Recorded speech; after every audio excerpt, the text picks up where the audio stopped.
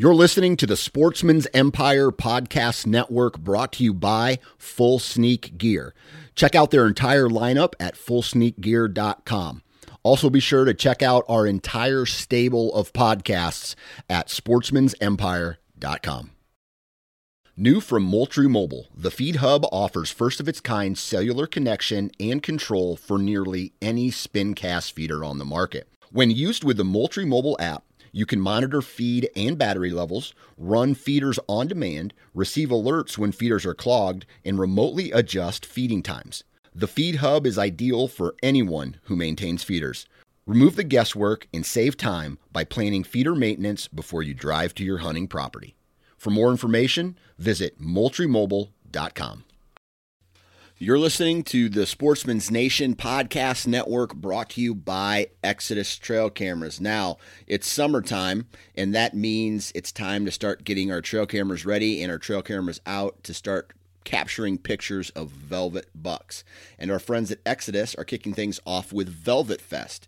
Now, what is Velvet Fest? Long story short, Velvet Fest is the opportunity for you to win a variety of different prizes just by purchasing Exodus trail cameras, one of the best trail cameras on the market.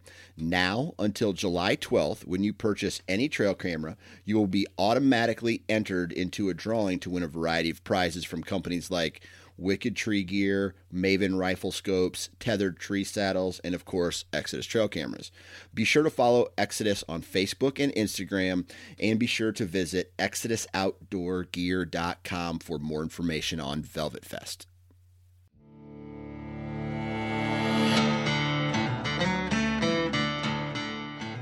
Welcome to the DIY Sportsman Podcast with your hosts, Garrett Prawl and Boudreaux Boswell.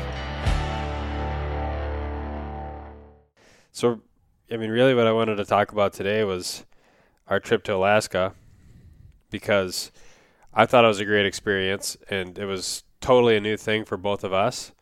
And when we went with guides, and we did a lot of stuff where we probably paid more money on the front end just to get the experience we were after. Right. But I also, while I was up there, was like learning, if we wanted to do a trip like this DIY, or if somebody else was interested in something like that, or even like looking long term for like hunting opportunities, like what DIY options are there out there. I was trying to take mental notes and write things down for all that kind of stuff too. So I just kind of wanted to, share some of those learnings too for anybody who might be interested. Right. So, luckily being in Minneapolis, we get direct flight options to not Fairbanks, but Anchorage. And I want to say round trip from Minneapolis is like $350 to $400 roughly. Wow, per person. That's pretty dang cheap. Yeah, and that's Sun Country. So Sun Country's definitely not your top tier type airline. You have to pay extra for all your carry-on, pay extra for your check bags, which I think was $40 a piece for a check bag, $30 for a carry-on. So not the end of the world. And I just brought my Mystery Ranch pop-up as my personal item and just stuffed it under the seat. So I basically carried that, and then we both paid for a check bag.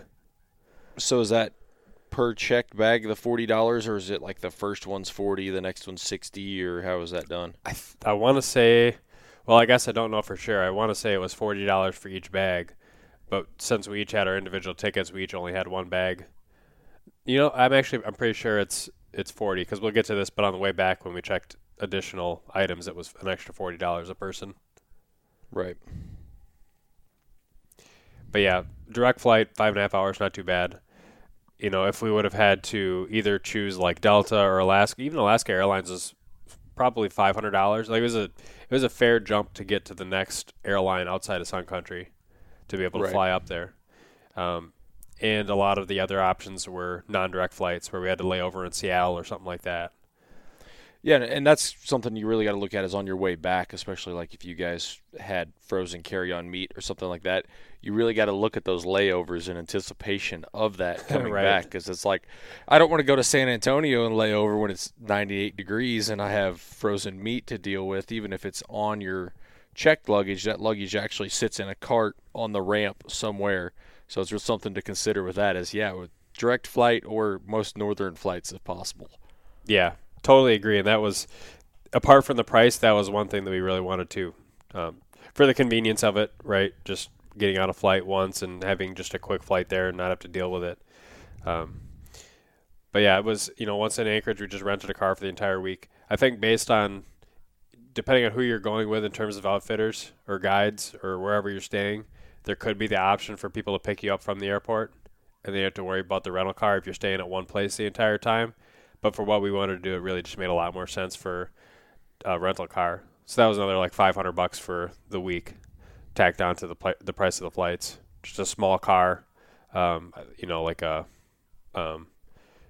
probably like an intermediate sized family car type of sedan.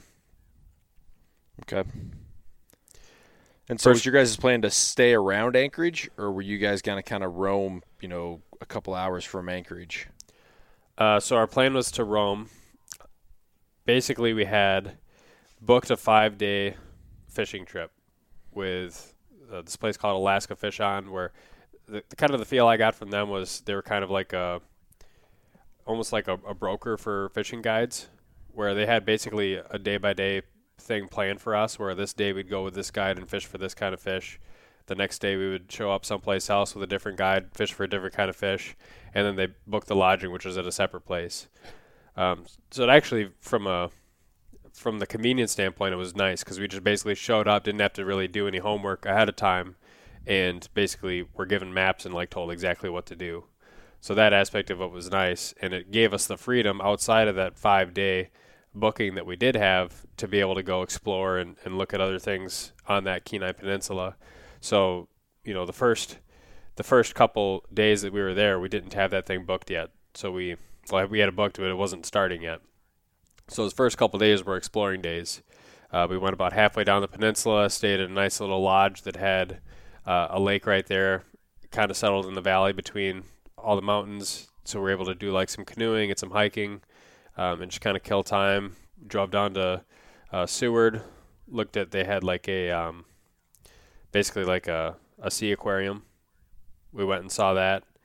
Did some more hiking on the Russian River, which is a tributary off the Kenai River, where the sockeye salmon would basically run up, and you could hike in maybe like a mile or so to see one of those fish weirs by basically like a really strong rapids. They call it Russian River Falls, and you could see all the salmon just kind of stacked up there and starting to swim upstream, and basically, I mean, you could see them basically schooled up in those little eddies, kind of resting, and then you would see a lot of salmon, like actually just like you would see on like National Geographic, trying to fight their way upstream and jumping up the rapids, which is kind of cool to see.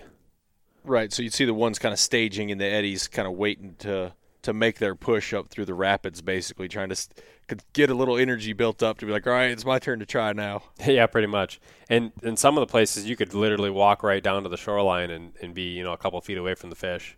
Whereas if you had a pole, you could, reach out and tap them in the top of the head.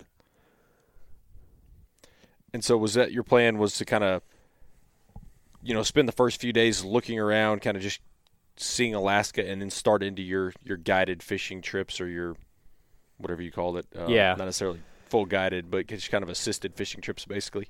Yeah, and so part of the plan for that and the reasoning behind it was based on the fact that we were hopefully going to catch fish to freeze. If we basically finished our fishing trips with just enough time to get everything frozen, then we could basically throw those things on the flight and get back home, versus if we did the fishing on the front end of the trip, then it would just be more freezer days we'd basically have to pay for at the processor before going ahead and collecting that fish and bringing it back home. So it probably would have worked that way too. Ultimately, in the end, it worked fine the way we did it. I think it could go. You could probably do it either way. But it's nice to have at least, kind of that one full day where, kind of planned after you finish fishing to make sure that your stuff is fully frozen solid before you get on the plane. Yeah, that would be a big one for sure.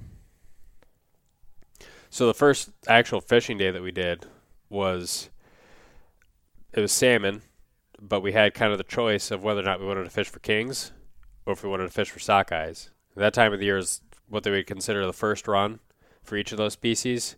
From what I gather and what I was told, essentially the first run is usually fewer fish. The fish don't tend to be as big as the second run, but the number of fishermen and fishing pressure is also significantly lower. So like people are saying, you come up in July for the second run and it's like shoulder to shoulder on the river side trying to to fish for the salmon. The other Right. thing that we learned when we got up there, which we would have probably known if we would have done better research, was that on the Kenai, king salmon were catch and release 100%. Can't even bring them out of the water. There's another river not too far south from the Kenai, I believe pronounced the Kasilof, and that one you could keep one king per person. However, it had to be a hatchery king. So when you'd catch one, you'd have to look for the presence of the adipose fin. If it was clipped, it was Right. a hatchery-born fish, and you could keep it. Versus if it was wild, you had to let it go immediately.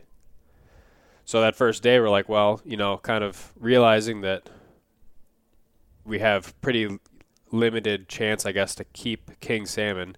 Like, let's try and get some fish in the freezer. Let's try and go home with some fresh meat. So we asked to basically go fishing for reds, for sockeyes, and we got told this pretty much the same story by almost everybody that we talked to, which is that the red salmon basically don't bite, so to speak. They're not really in a feeding mood when they swim up the river, and they basically travel toward the edges of the river going upstream, whereas the kings a lot of times will stay out closer to the the main channel, and those reds will just run up the shorelines, and essentially you almost just catch them by snagging. But the rule and the regulation is that you have to, just like with any other fish, you have to use a hook that's not just a bare hook. You have to have some kind of bait, like a fly or something like that. No live bait, all artificials. You can use a barbed hook, but it has to be a single hook, and the fish has to be hooked in the mouth. Absolutely no exceptions. So you're thinking, okay, you got these quickly moving rivers. What are the odds that you snag these fish in the mouth using a fly, essentially? It seems very counterintuitive, and it seems extremely unlikely. But the way that these people fish, and everybody's doing the exact same thing, like all the hundreds of people we saw, basically all are doing the exact same strategy, which is you wade into the river with hip boots or waders, about mid-shin or so. You try and find a spot in the river where there's maybe a little protrusion or something like that, where the salmon will basically get funneled around, just kind of using the river topography and contours to try and choke them down. So you'd be looking for essentially inside bends, or like a little rock pile that was sticking out that the fish had to swim around. And you'd basically stand there with like a 9-foot fly rod and anywhere between 10 and 20 feet of line out the tip of your rod, and have maybe a 4-foot leader above your fly, and then maybe about a half ounce of weight above your barrel swivel. And so all you do is you face downstream, and you just basically flip that rig about straight out, just a little bit upstream, and it hits the bottom almost immediately and just kind of bounces along the rocks, and it just kind of bounces downstream. And once it kind of sweeps to the point where it's almost directly downstream you, maybe like a 4 or 5 o'clock or something like that, then you would just take that rod and just sweep it toward shore, and then you just pick it back up again and flip it back up. So about every 10 seconds or so, depending on the speed of the current, you'd be flipping that bait back up the river and letting it drift back down along the rocks. So these fish are close enough that literally if you could see clear enough in the water, I'm sure you'd be seeing these fish swim right past your boots. Right. They have to be that close, because a lot of times when you hook them, it's on that sweep at the end. So your bait's almost in the exact same depth that you're standing in. But what happens, and the reason that for some reason you hook a lot of these fish in the mouth, is kind of the way it was explained to us, is that these fish, as they're coming upstream, they're kind of bobbing their mouths as they're breathing with their gills. The line will basically get trapped in their mouth. So the line's resting between the top and the bottom jaw, and then when you do that sweep, it just pulls the line through until it finally hits them with a hook, and that's where you'd actually finally hook the fish. That is definitely an interesting tactic. I mean, that's the whole time you're telling me this, I'm sitting here thinking, okay, how in the crap are you doing? But it makes sense when you think about it. Is as you sweeping across, you're just trying to blindly get that line at some point in that 20 feet of line in the fish's mouth, so that when you finish that sweep, that fly comes through that mouth, basically. Yeah. So this is obviously a technique that's very, very heavily dependent on just numbers and how many fish are swimming up. So you'll have times when you'll be looking up and down the shore, and it's like every couple minutes someone's fighting one. And then you have those stretches where it's like you look up and down the shore and people are leaving because nobody's caught a fish in the last 3-4 hours. Everybody says that the fish start to move in on the tides, and high tide typically is supposed to be the best, or around there, give or take, plus a couple hours. But yeah, it seemed like, and you definitely would snag some fish, like, in the dorsal fin, or, somewhere in the side of the fish or by the tail or something. But it seemed like very often we would lose fish, and of the fish that we did hook and lose, it seemed like an awful lot of them were foul hooked. But typically when you'd hook a fish in the mouth, those are the ones you would land. I think we maybe only landed like 1 or 2 fish that were foul hooked the entire trip, whereas it was almost like if you stay out there long enough, we could typically not have a problem catching our limit of 3 per person that were hooked in the mouth, and not really land too many others. Right, and again, you're playing that numbers game, and statistically speaking, you're probably more likely to land them because of where you're hooking them in the mouth compared to a foul hooking location. So again, more fish, more likely to snag fish, but then again, you're more likely to land the ones that are snagged in a more secure location with the hook, basically, so in the mouth compared to the dorsal fin or something like that. Right, and they tend to be a lot easier to fight when they're hooked in the mouth, too. You hook one in the tail or something, and he gets out in the current and starts swimming downstream, they'll just about spool you in a matter of seconds. Yeah. Whereas if you got him hooked in the mouth, you can kind of steer him a little bit easier, and you get still a pretty good fight out of them, especially on those fly rods. But they're, typically you could have somebody with a net standing a little bit downstream of you, and then you just kind of, steer the fish into the net. Makes sense. The other thing I thought was interesting, whether it was salmon, whether it was halibut, nobody's using live wells. If you're on a boat, really, you don't put live fish on stringers. It seemed like 2, I guess, pieces of like essential gear for everybody was a fillet knife or some type of pliers and a billy club. And it seemed like common practice, no matter who we saw. You catch a fish, first thing you do, hit it with the billy club to basically knock it out, and then cut the gills. Then you put it on the stringer, let it bleed out, and then it just stays in the stringer until you're ready to go home. Which, from a meat perspective, having them bled out like that makes it really nice to fillet. You don't have to worry about fish flopping around or trying to grab for fish in the live well or anything like that. It was definitely the ideal way to do it, I think, from a meat perspective. And it was kind of interesting because, like, in Minnesota, like, I don't think I've ever seen anybody with a billy club in their boat, apart from my grandpa, like 15 years ago, right? Like, everybody uses live wells. It's just like what we do. And then and then at the end of the day, you're fighting around the live well trying not to get poked by the fish as they're swimming around. You're trying to grab them. So it was like interesting just how the cultural differences about how people would handle fish were different. But it was definitely convenient doing it that way. I wonder if some of that has to do with, a lot of sport fishing is, replacing fish in your live well in states where it's legal for obviously the bigger fish, whereas maybe in Alaska it's just about the fish. So they're more there about the meat, and so that's why they just straight up billy them right off the bat instead of throwing them a live well where they're going to continue fishing for the rest of the day and maybe replace it with a bigger fish. I don't know how the laws work in Alaska from that aspect of it, but like some states you're allowed to do that is you're allowed to just maintain your limit in the live well. You can replace a fish with a bigger fish, and so I don't know if that's something that's just specific to there, or it'd be an interesting, like you said, a cultural topic to kind of look into. Yeah, I mean, I think that's definitely probably part of it, and you can, especially in like a lot of tournaments, like calling is a huge thing. But from like a fish eating perspective, even when we've basically, you have like a rough day or whatever, and you're struggling to catch your limit, and you're planning on taking home fish. I can't remember a time where we've ever like not just thrown fish in the live well and just dealt with them at the end of the day. I think part of it too is like every once in a while you got those days where you catch like one fish and you're just dead tired by the end of the day. It's like it's not worth it to clean this one fish, and you just throw it back and go home. Right.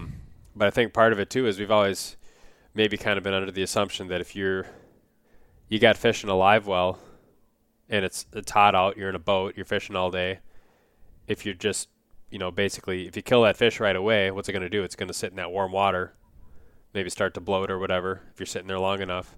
versus up there in Alaska, you got those nice, cool glacier-fed streams. You bleed those fish out instantly, and they just stay in that nice, cool water. You don't have to worry about fish spoilage at all. That's probably part of it, too. Yeah, and so on the boat, was it kind of the same thing, or did they use ice on a boat more than, say, a stringer, or even bleed them out and put them in a live well for that aspect? Well, so when we went on the halibut boat, they again billy club the halibut once you bring them in the boat. They'd cut the gills, and then they just throw it on the underside of the deck. Just open up the hatch and throw them in. There wasn't any ice or any water. So at basically the end of the trip, when they went to go fillet everybody's halibut, they just opened that door back up and they just start picking up the halibut. So a little bit different in terms of they didn't put it in cool water to bleed the fish out. There's just kind of a pool of blood at the bottom of that hatch that I'm sure they just drained out at the end. Yeah. And so, kind of back to your sockeye real quick. So flies really didn't matter, I'm guessing, because it was pure snagging. It just merely had to be something other than a bare hook. Right, and the guy that initially set us up, kind of like the main dude that booked all our travel and trips and stuff, he actually rented us a pole per person that we could just use when we were just chilling by our lodge in the evenings and stuff. He rented us each a pole and a net and some hip boots and whatever for like $25 for the week, which is a pretty good deal. But he's like, kind of like joking, they're like, oh yeah, we always use the yellow yarn, like wink wink, like it makes a difference. Like went to Walmart and he basically just picked up like a little foot long piece of like yellow or orange yarn, and he basically said like, yeah, it doesn't make any difference, it's just basically to show the Alaska fishing game that you're not just you're not snagging them. But I even read something, I think on the Alaska Fishing Game website, where they acknowledged the fact that sockeyes, like snagging them was like the popular way to catch them, but they still want you to hook them in the mouth. Yeah, they just don't want it to be too blatantly obvious about how you're doing it. Right. And the guides that we talked to, some of them seem kind of like mixed feelings about the rules a little bit. It's like they want their clients to go home with fish, right? Because they want their clients to be happy. But at the same time, it's like, the way that the rule is right now, it's like everybody acknowledges that you're snagging the fish regardless. But if you don't snag it in the mouth, like you basically just took the salmon that is, swimming upstream to its deathbed, and then you're just fighting the heck out of it, and then you just go release it again after being foul hooked. It's like, how does that serve any kind of, good purpose? Yeah, and especially from the guide standpoint, like you said, no, they want their clients to catch fish. The more fish they catch, the better fish they catch. The more likely that guide is to get a little better of a tip at the end. So it's like, hey, we're all snagging them anyway, so what the heck? Yeah. But what was interesting about that whole thing, though, is everybody we met in Alaska and everybody that we talked to all basically said the same thing about the sockeyes, that it's pretty much a snagging thing. And some people did say that later in the year on like the second runs and stuff, sometimes you start to get them to bite. But there's a guy, Big Kipe on Instagram. He was up there at the same time we were, and he posted a picture, and he basically said that he was catching them, like using the same type of tactics that he would use for like rainbows or steelheads or anything like that, whereas everybody else was going snagging for them. Basically saying that, it's kind of sad that everybody in Alaska kind of thinks that the only way to catch them is by snagging them, when clearly you can catch them in other methods too. Yeah, it just may not be the most popular or the easiest method for that matter. So You can make it, it's like gun hunting versus traditional bow hunting. You can kill a deer both ways, but it's really up to kind of the challenge you want to take on. Right. And for us, to be totally honest, we're all about the meat. Like I didn't. Oh yeah. Like I didn't care how we caught them. I just wanted to go home with some sockeye fillets. I definitely don't blame you. That's for sure. Yep.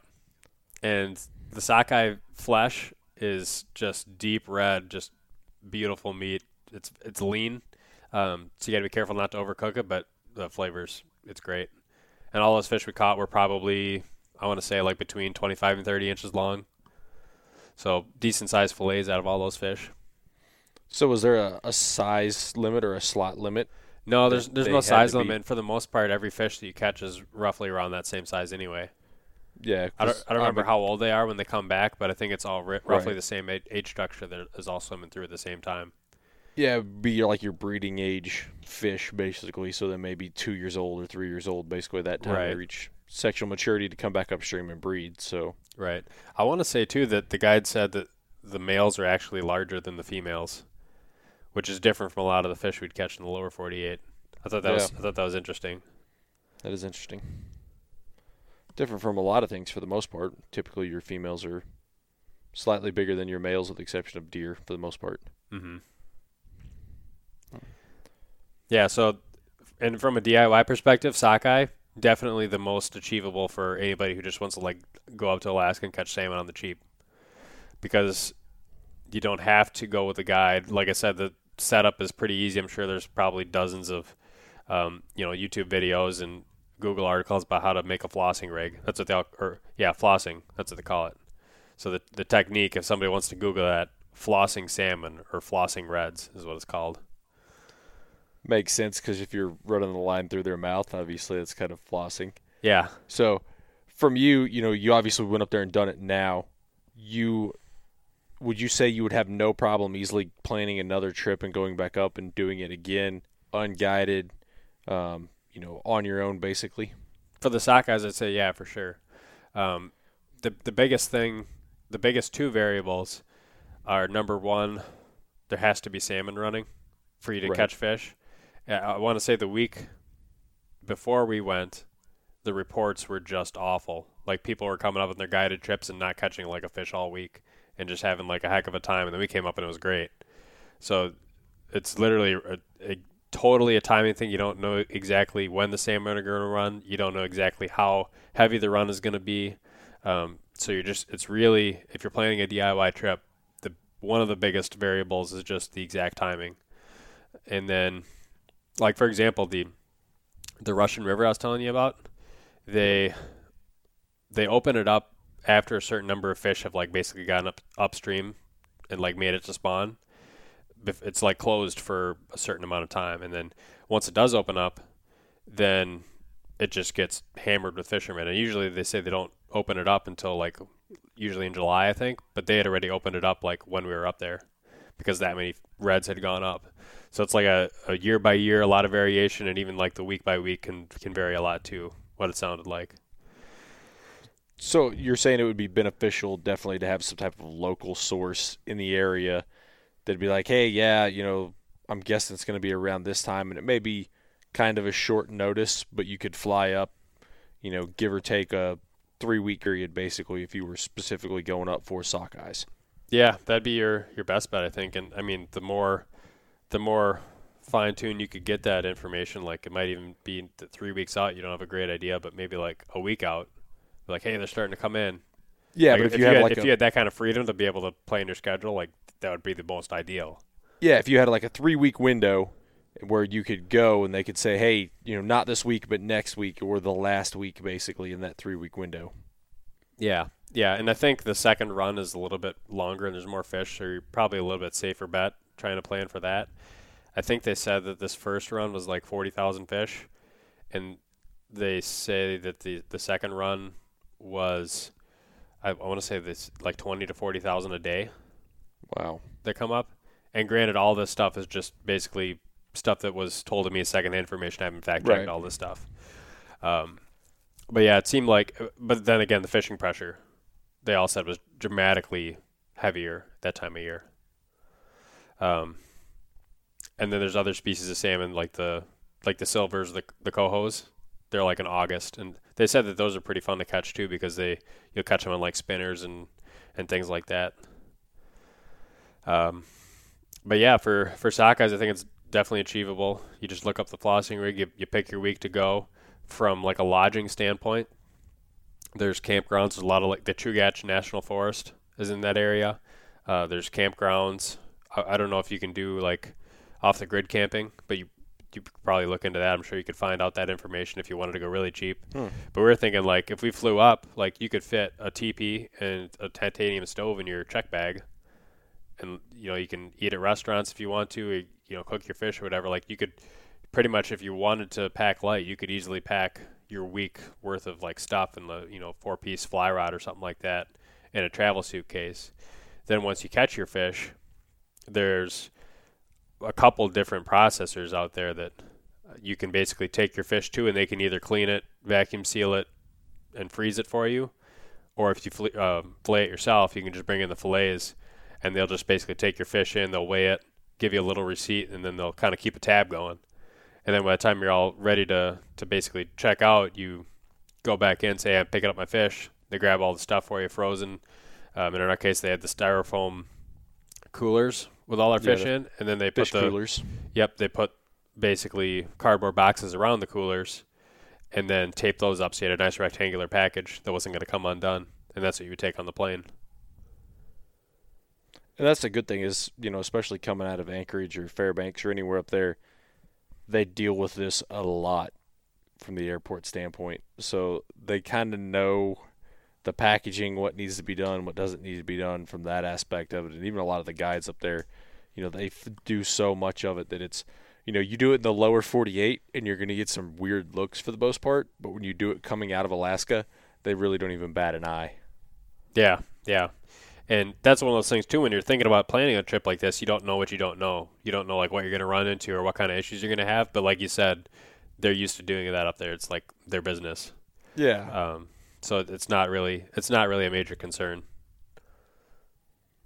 And I will say, too, about all those guides up there that we did see fillet fish, those guys are good at cleaning fish. Like, fast, scary fast, and they do not leave much meat on those carcasses. But that's good. I mean, obviously they do it a lot. You want as much meat as possible, so. Right. So after sockeyes, would you guys go, and what did you fish for after sockeyes? The day after sockeye, we went and fished for halibut. And for that, we basically took a larger boat. It was like a 6-person boat plus captain and plus deckhand. So 8 total people on that boat. It had like twin 300s, maybe like a, 30-foot boat or something like that. And we probably went out 25 miles from shore and started off fishing like 250 feet of water on like a hump. And kind of the slack tide period where there's not much water moving in or out. And I would say for the most part, pretty much the entire day, we had almost nonstop action where you couldn't keep your bait down on the bottom that long before something was getting nibbled or hit on or whatever. And they would use cut up herring as bait. So they put that on a giant circle hook and anywhere between 2 and 5 pounds of lead to eat down to the bottom based on how fast the tide was moving and how deep it was.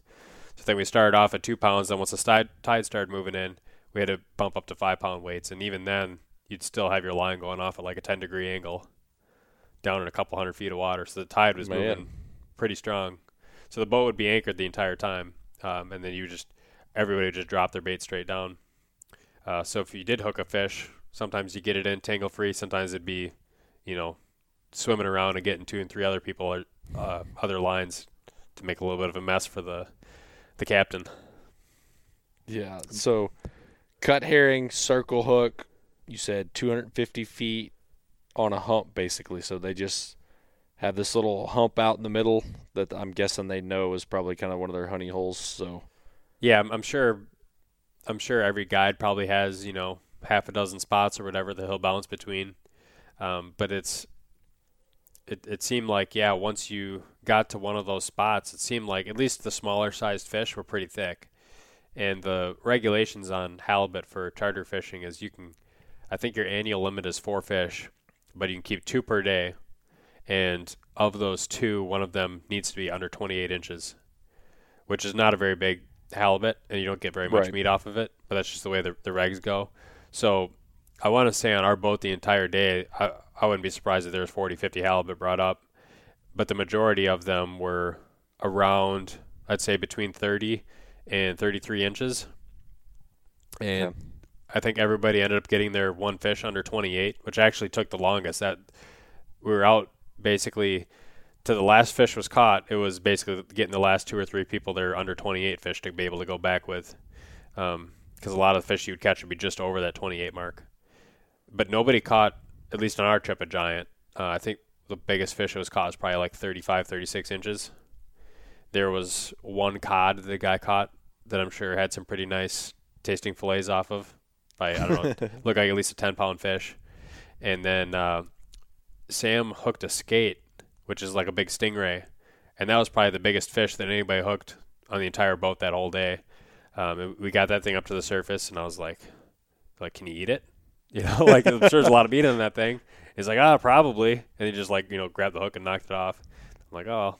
And then one of the other guys who's on the boat, he's like, yeah, I had that at a restaurant once. It's pretty good. I'm like, oh, great. Yeah. Dang. What the heck? Yep. And then we brought up a couple sharks too, I think they called them dogfish. I don't know exactly what kind of sharks they are. But essentially the toughest thing about the halibut fishing is reeling in the weights.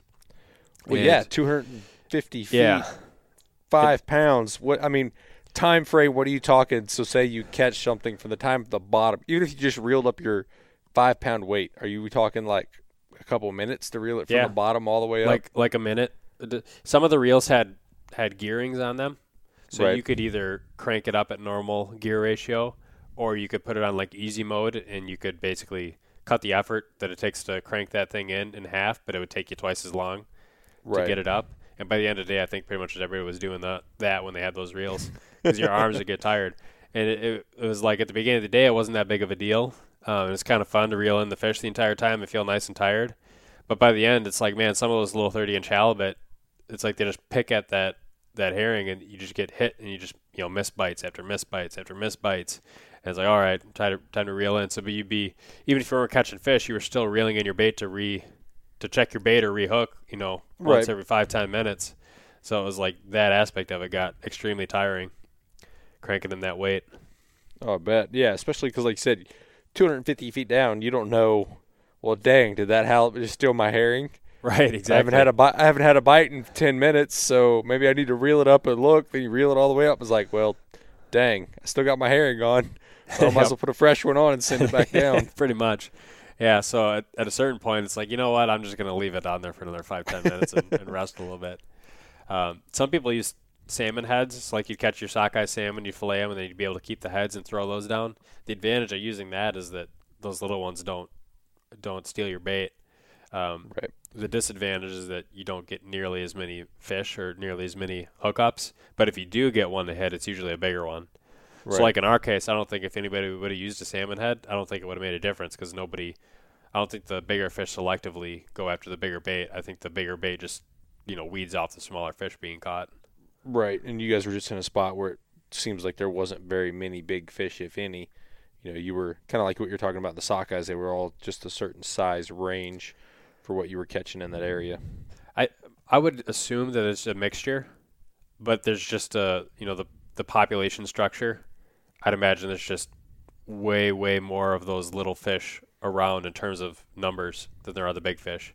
I don't know, maybe it takes like 2-3 years to grow a halibut of the 30-inch size, and maybe to get to 100 pounds, it maybe takes 20 years. Like, I don't know, but it could be something like that where it's just the population structure is so heavily, tiered toward the smaller sized fish that catching numbers of them isn't that remarkable, whereas, catching one of those big ones, it's like, maybe the charter boat might catch one that's like a 50-pounder in a day, or maybe they'll go a day where they catch like 4 over 100, and it's just like maybe more random. Right. Makes sense. And so kind of what was your takeaway? I mean, obviously I'm guessing with the halibut, you've got to have some type of charter vehicle or charter boat to take you out to that spot. From a DIY standpoint, I'm guessing halibut's probably one of the harder ones to do. Yeah, I don't know that you'd really be able to do DIY halibut unless there's some kind of boat rental service, which I'd be surprised because on the big water potentially like that out in the Pacific Ocean, I'd imagine there's some maybe pretty big liabilities with that kind of thing. So I'd say halibut, you're probably almost required to basically pay for somebody's services to take you out in the boat just to be able to get out to where those fish are, obviously. Right. Much less being able to find them out there. 25 miles out, 250 feet deep. There's a lot of margin for error there. Right. Yeah, if you have good electronics and you can look at the maps beforehand, I imagine you could probably pick out some spots. But I don't know what the depth charts look like in that type of place. So after halibuts, what was next? After halibut was day 2 of salmon. And we could have went back and fished for more sockeyes, but at this point we're like, hey, we can catch sockeyes like literally right behind our cabin. And we had, by that point, but like get home from halibut fishing, drop off our fish at the processor, go back home and floss some more reds and catch a couple more, and then drive those back over to the processor. So we were like, you know what, let's try and catch a king. Because at that time we like when we first showed up, they basically said like you can't keep anything on the Kenai. Okay, let's do sockeye. But we had gotten a text message saying like, hey, they're starting to catch some hatchery kings on the Kasilof. Like, would you guys want to do that instead? And we can change things around. Like, yeah, sure, let's do that. So we show up, and this was a drift fishing trip. So basically, instead of standing on the shore and waiting and fishing that way, we're fishing more in the center of the river, and we're fishing in heavy current, kind of like trolling, but not moving. So more like relying on the current and the speed of the current to give your bait action, and the boat would basically be stationary. So the way this would basically work is you'd have these boats that it almost looks like two bows. It's kind of shaped like a banana. Like there's no stern of the boat. And you'd have a guide sitting up in the front of the boat with two oars, and he'd just be, back rowing and kind of holding your position or moving you left or right to be able to hit certain places within the channel. And then he could either basically row at the speed of the current and keep you stationary, or he could row slightly slower than the speed of the current, which would allow you to slowly drift downstream while at the same time still allowing enough current that your baits are actually moving in the current. Right. And those fish are coming upstream, so you're trying to get the boat positioned to be, right in front of the path of the fish. When they're coming upstream, they see that bait working in the water and they hit it.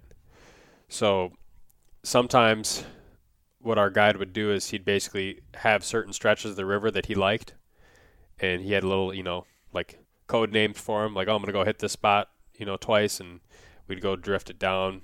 And by the time we got to the bottom of it, he'd step out of the boat, walk it up the shoreline, start the drift again. Certain times we'd anchor and just kind of sit stationary. And we typically would have one rod per person just sitting in the rod holders. Like we wouldn't be holding the rods or anything, just kind of waiting for one of them to go off. Once a fish would hit, you'd pick the rod up out of the rod holder and then fight it into the boat. So not as active of a fishing method as the sockeye fishing was, but the difference was you were actually hooking the fish from them hitting the bait. Right. And it was definitely a very active form of fishing for the guide, but not necessarily for the people fishing. But I'm guessing after a day reeling in 2 and 5 pound halibut weights, it was probably a good break from that aspect. Yeah, it was relaxing. Nice, quiet, little boat. You can have, just chat for hours about whatever. So that aspect of it was kind of nice, especially after the more physically demanding halibut fishing. And so did it seem like lure or bait selection or fly selection, for that matter, had a big impact in it, or? It seemed to be the salmon fishermen, the king drift fishing guys. Especially the guy we had, very meticulous. Like I put it on like the level of like tournament bass fisherman meticulous. Like he would take his baits and wash them in like special scent-free soap. Like the night before he go out, he'd be like, "You absolutely cannot touch the bait. We don't want any human scent on the lures." He had 16 different colors. He'd be paying $50 for these old used like plugs that you can't find anymore on eBay. He'd be like, "Oh, once the sun comes out, okay, let's switch colors. Let's put this color on to get a little brighter or a little bit more natural or whatever he's trying to go for." So he definitely took a lot of pride in basically putting his clients on fish, and it seemed like some of the other guys were kind of the same way. I think more so. There's definitely more people that took it very seriously, rather than people who are just kind of like using generic type stuff and just basically going through the motions. Huh. That's interesting. Yeah, so it definitely from like the aspect of how much you care about what your rig looks like night and day different than the sockeye rigs. So yeah, just the yellow yarn. No, we got to go with this particular 1930s model. I hand painted it and washed it last night. Yeah, he was saying that because I asked him about the baits, and he's like, "Yeah, they don't make them anymore." But he's like, "They work really well," and there's kind of like it's like a collector type, valuation for some of those baits, and it's almost like the more fish a certain bait will catch, the higher its value goes up. So when you're selling a bait, you might say like, we've caught 18 king salmon on this bait, or maybe it's like 200 king salmon, and like the more proof you basically have that that's a good bait. Like he said he's had seen some of those old plugs go for like $250 used just for one bait. Yep. That's nuts. I couldn't imagine. And then they also used so they used those plugs, which are kind of like crankbaits, but they didn't have a bill, but the bill was kind of like built into the shape of the bait, and you tie into kind of the top, and it would the head of the bait would basically act like the lip for those Right. baits, and then it was just one single hook hanging off the back, because I'm sure that was all that was legal. Right. And then the other types of bait that they would use is they would have those little divers, not a dipsy diver, but the same type of thing, kind of smaller, where it just basically pulls your bait straight down, not off to the side. And then behind that, on a small leader, they would have like spinning glows, which is like a little, like a pink or orange or whatever colored piece of foam with like a fan basically on it, so it spins in the water with just a hook behind it. No live bait, which it sounded like you could obviously do better if you had live bait, but just with the restrictions that they had, it's pretty strict around the Kings. Yeah, it seems like, and I don't know a whole lot about fisheries, but it seems like Alaska really takes their fishery regulations to anywhere where you typically find salmon, takes them to an extreme with the regulations on what you can use for bait and how you can catch and how many you can keep. Yeah, and there was definitely enforcement. We saw plenty of Fish and Game officers, throughout the week that were, checking people and giving citations. And yeah, I think they take the stuff pretty seriously up there. And so, was there anything after Kings on? I guess that would be your third day. After the third day, it was our day to do whatever we wanted, or we basically had another day with the lodge, but we could, go on a sightseeing trip, we could go on a hiking trip, we could go fishing. It was kind of up to us. And so what we chose to do on that last day, which happened to be the only day of the entire trip that it was kind of rainy, is we basically just fished out the back of the cabin and caught a few more sockeyes to be able to take back in. So all said and done, about how many pounds of meat between you and Sam did you guys bring back? I think the 2 boxes we brought back were 68 pounds. So if you subtract the foam and the boxes, I don't know, maybe around like somewhere between like 62 and 64 pounds of meat. It's not bad. I'd estimate that about 15 pounds of that was halibut. I think 13 pounds was king salmon, and the rest of it was sockeye. And so kind of going back through in the progression of DIY, you would say sockeye, then probably kings would be your next bet DIY, and followed by halibut, obviously being the hardest. Would you agree? Yep, and it's definitely possible. We didn't see it being done. We didn't really know if it was a thing there, but you could probably, I would imagine, at certain times of year catch kings from shore. But definitely sockeye was the most feasible to just be able to go up there at any time and be able to do it with just kind of minimal packing, minimal gear, no boat. So yeah, I'd say sockeye for sure from a DIY aspect for that time of year. Maybe the pinks or the silvers are the same kind of deal too. I don't really know. Okay. So, based off this experience, are you gonna try to plan a DIY trip to that area, or do you think you would do kind of something similar to what you did, maybe in a different time for targeting different fish? Good question. I guess nothing in the immediate plans. We've been kind of talking about is this something we'd want to do again? I think from the standpoint of would it be worth the trip to go up there just to bring home the fish? And I think if you're really into the wild fish, when we did the cost analysis, it definitely, even at I think halibut around us is like $20 to $25 a pound. Wild sockeye salmon usually is like $13 to $15 a pound. King salmon, I don't even think I've ever seen king salmon at one of our local grocery stores. Normally you just get like the Atlantic farm salmon. But even when we did that cost analysis, it was still like we had spent, I think, maybe $1,000 or $1,500 more than the market value in fish that we brought back. But it was definitely still fun from the experience standpoint. So it's like if you just literally wanted to get the fish and that was what you cared about, you could save money by buying wild frozen fish at the store. But I think from the trip, it's like, okay, for a DIY trip up to Alaska, would we like to go back to Alaska again? Probably. So it's a question of, okay, would we want to go for another fishing trip, make a DIY, or would we try and do a hunting trip instead? So I did a lot of research on the various DIY hunting options in Alaska too, because there's obviously a lot of wildlife on the Kenai Peninsula, and then obviously the entire state is enormous. There's so many different opportunities. seemed like the biggest challenge typically is the fact that there's hardly any roads in Alaska when you look at it on the scale of the entire state. So usually the biggest, like there's very few like true totally DIY options. Right. Because typically you always, if you're going anywhere off the road system, you're often hiring a transporter to be able to fly you into some type of place and either fly you back out, or you're maybe doing a float trip back. And those plane hours are crazy expensive, right? Like I was looking at the price of tags. I'm like, man, you can buy an Alaskan moose tag for like $1,000 with the tag and the license and whatnot. I'm like, that's not terrible. And there's certain places that you can road hunt off of, essentially around like the Fairbanks or around the Anchorage area. But from what I understand, those are also the areas that the locals hit the hardest. And if you want your kind of true wilderness experience, so to speak, you kind of need to have a transporter to get you into some of those places. And so, I mean, that's like $1,000 an hour for some of those planes, depending on what size plane you need. $500 to $1,000 an hour. Yeah, but then you could look at something like black-tailed deer, for example.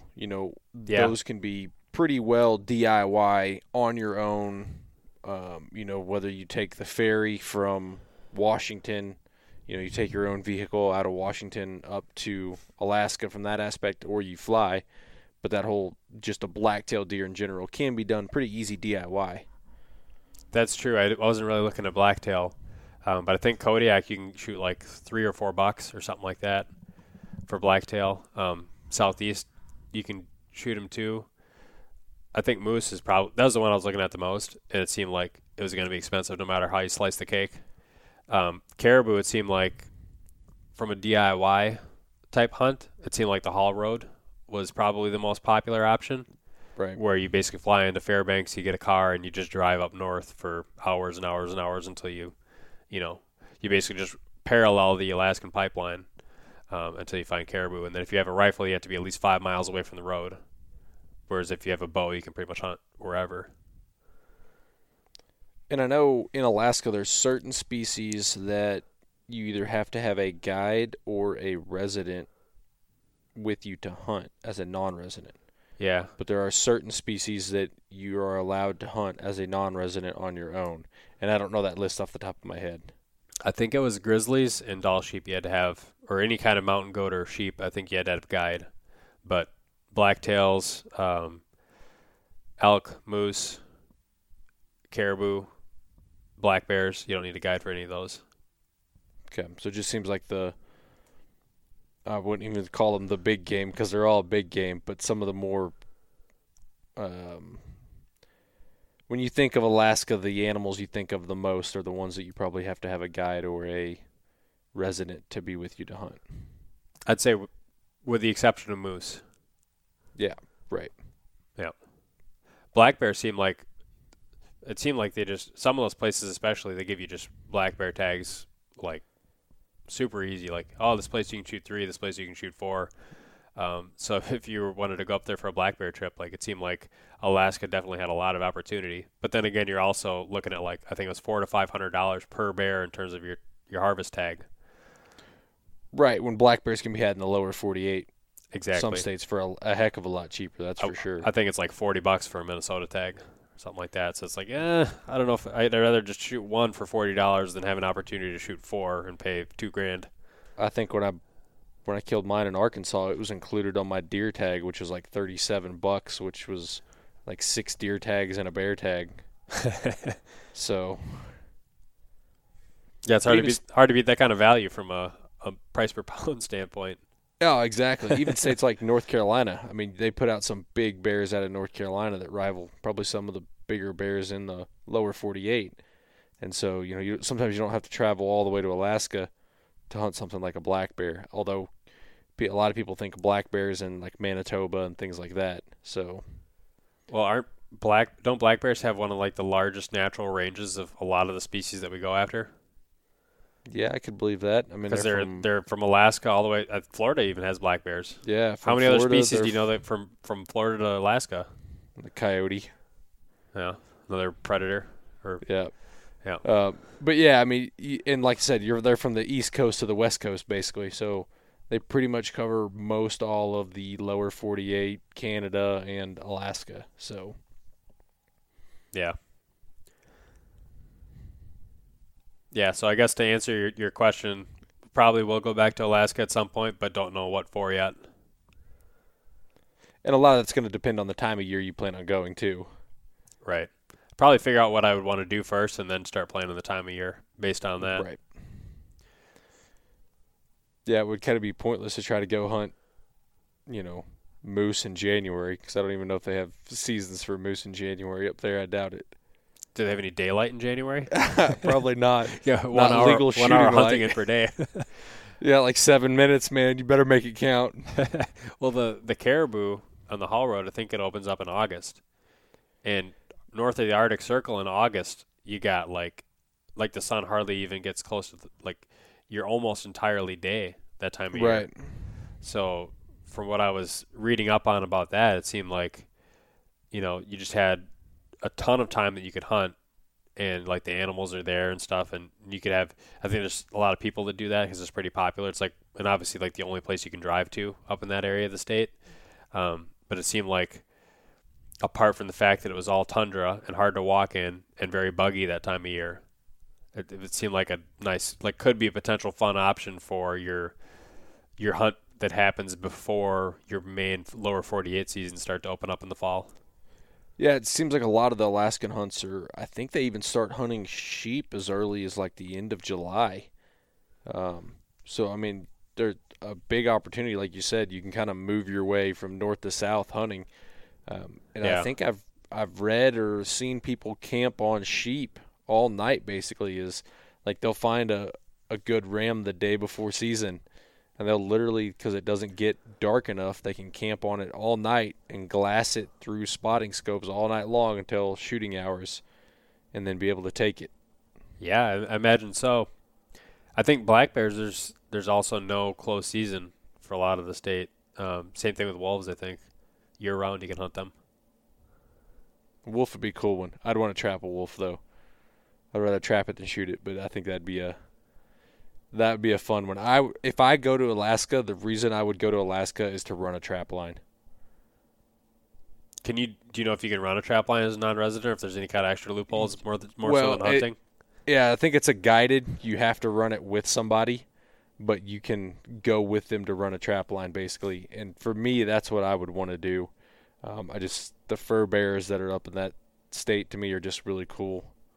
So I think that would be my go-to over hunting anything up there. Other than a sheep, if I drew a sheep tag, I'd go in a heartbeat. But for the most part, if I'm going to go run a trap line. Do you know if the wolves up there are significantly bigger or smaller or the same size than some of the ones that are in the lower 48? Oh, they're drastically bigger. Yeah. So, yeah, there's you always hear the Yellowstone wolf reintroduction. They put super wolves in Yellowstone and all this stuff. It's just where they got the wolves from. Bergman's rule says the farther north you go, the bigger the body of the animal. Obviously, we didn't have wolves at the lower 48, so they got them from Canada. I think on the border of Alberta somewhere. So they're a bigger body wolf than what was naturally in Yellowstone, but we couldn't have got a smaller bodied wolf to put in there. So Right. Well, the thing about wolf fur too that I was reading once is that it's like one of the preferred furs for like when people have those wear the coats with I can't remember what they're called, the muffs or whatever around the hood. Right. They're saying like wolf fur and I think Wolverine fur were like the two most preferred because they don't freeze up as much with your breath. Yeah, it has to do something with the hair structure of it. But yeah, that's the big selling feature of it is the fur-lined edge of the hood. Yep. So Wolverine would be something cool to catch too. Yeah, I remember watching some of those shows where they just follow it's like the Discovery Deadliest Catch, but it's like the version of the Alaskan Trapper driving around in the snowmobile. Cut off to a commercial break right before the guy's about to crash his sled into a tree. Yeah, exactly. Yeah. Yeah, I don't think those are very realistic to a degree, I'm sure. But I'm sure they probably cherry pick those people out of like the most entertaining that they can find. Oh, yeah. Yeah. But yeah, So I mean, it was definitely a fun trip overall. Overall, sure. was it worth the additional price per pound you paid for the fish for the gained experience as well? Yeah. I mean, like, here's the kind of the way that we looked at it. Like, if we had gone up with the intent of saving money by going and catching our own fish versus buying, like, we wouldn't have come close to coming out ahead. But when you look at it from the standpoint of, like, how many people go to, like, Hawaii or something for their honeymoon and basically just come back with a fun experience and pictures. Right. And we basically, paid, maybe a similar price, but we also came back with, $1,000+ worth of fish as like a bonus. So like that was kind of, the way that we looked at it. It's like, hey, we got this, this nice vacation, had a great time, and we got all this extra fish.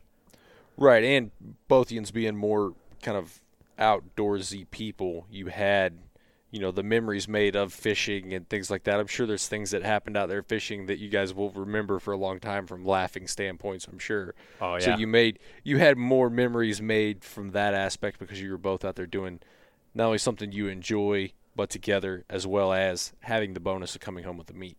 Yep. Yeah, Sam took some pictures of me drying myself off after falling in the river one of those days.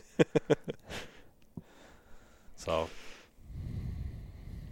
That ain't a fishing trip if you don't fall in. I'm just saying. Yeah, it was the king salmon fishing trip. I hooked into a king, and then the guy had pulled the boat over to the shoreline so that we could step out and fight it from shore and land it on the bank. And I didn't notice out of my peripheral vision that when he stopped the boat, basically the oars were kind of sticking out at a small angle from the side of the boat that I was on. So when I go to step out of the boat, the oar's like 6 inches from my left foot.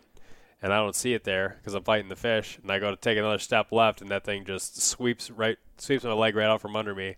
And I landed full blown on my entire left side in that glacial stream, basically supporting my body with my left arm and holding the rod up with the other arm. The question is, did you land the fish? I did. Didn't even give me a slack line. That's all that matters. Yep. Good memories. That's good. I mean, that's ultimately what the whole trip was about. So, yeah. So I mean, ultimately too, like if I know even when I was up there, a lot of people were like messaging me like, "Oh, I live up there, or used to live up there, or planning a trip, up there myself." Like, if anybody has any questions, like more specific than what we covered in this podcast, send me a message on Instagram or Facebook or whatever. I'd be more than happy to answer any of those specifics. And that'll do it for this episode. As always, make sure to follow the Sportsman's Nation on Facebook, Instagram, and YouTube. Leave us a review on iTunes. And if you're looking for additional content from Bobby and myself, subscribe to the DIY Sportsman and Boudreaux Boswell on YouTube. And with that, thanks for listening.